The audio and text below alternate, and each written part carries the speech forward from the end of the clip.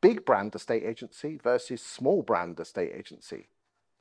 Today, I'm joined by Simon Leadbetter, who used to be head of marketing for Countrywide, Knight Frank, Global, Fine & Country, and now is a consultant to many estate agents in marketing.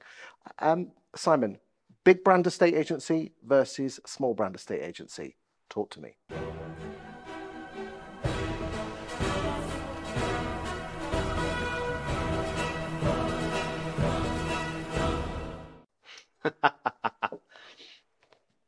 Are there any big brand estate agencies? That's one of the challenges the industry has. The largest brand in the UK, what's that, Purple Bricks, in terms of brand, about 2.6, 2.7% market share.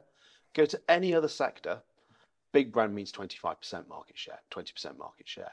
Well, you've got your Connells, which are about 9 or 10%, but they have multiple brands. Multiple brands. And that, as far as the consumer is concerned, Connells and its various subsidiaries and the fact it owns Countrywide, which is where I used to work with 63, 64 brands, it's so fantastically fragmented.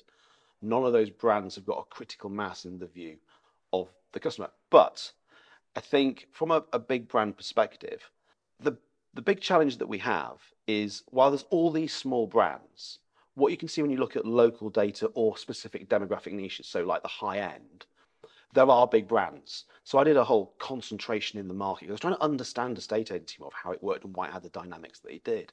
So while nationally, no brand really punches above that 3-4% market share, even if it's height, it's pomp. Purple Bricks was 4-5%, I think, and never quite broke through to that critical mass of having 10, 12, 13% that would define it as a big brand. So the challenge is that every brand, as I say, is small.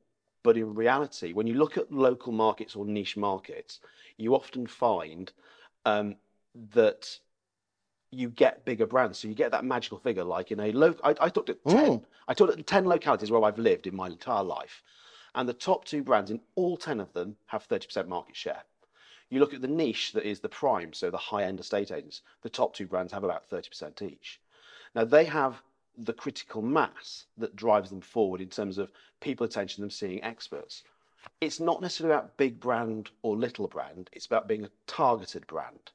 If you know your target market, whether that be a locality or be that a demographic niche, say the high end, if you become known as the absolute expert in that field, either that be a geography or that being a demography, your brand will grow.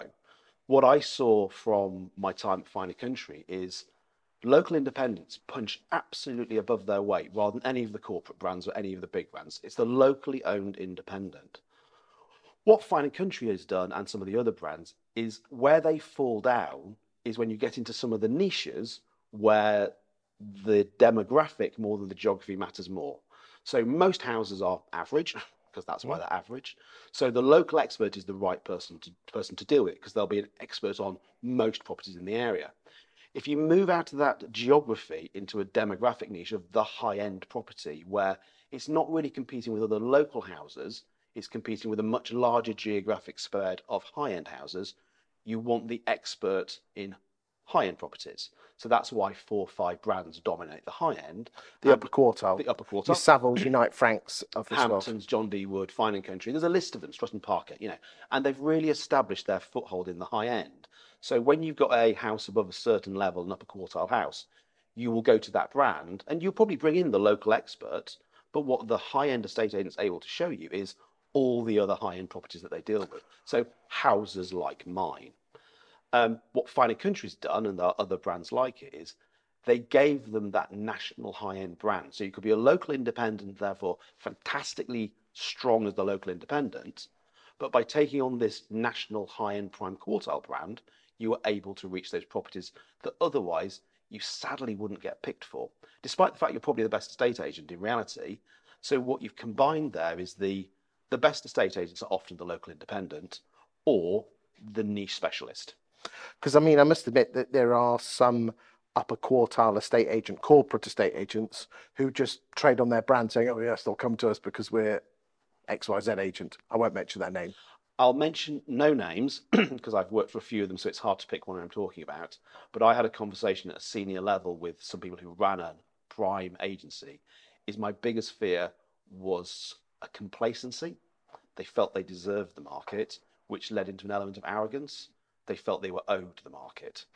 And I had so many bits of feedback from various customers because we got the customer satisfaction scores of some of the corporates, regardless of which brand you worked for. And some of the feedback was, I'm not quite sure why that person from that brand feels okay to speak to me like that. It's like, this house isn't really good enough, but we'll take it on anyway. It's like, why would you ever say that to a vendor? And this could be a £2-3 million house. But one of the classic lines I ever heard was, I normally deal with houses above £10 million, but we can take this one on. And I think that's corrosive for them in the long term.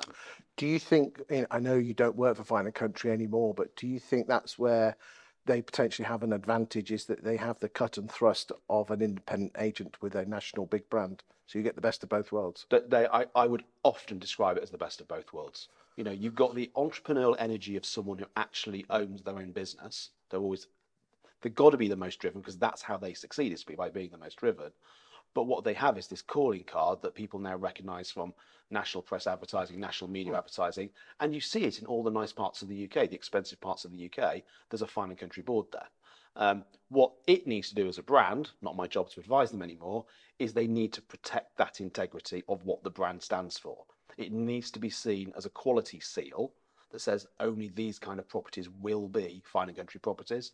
And sometimes across all the high-end brands, that gets compromised. And you see like a Savills board or a Knight Frank board outside a non-Knight Frank Savills house, and you're a bit of brand creep. That erodes what the brand stands for, and what those brands don't want to do is ever erode their position of that highly lucrative market.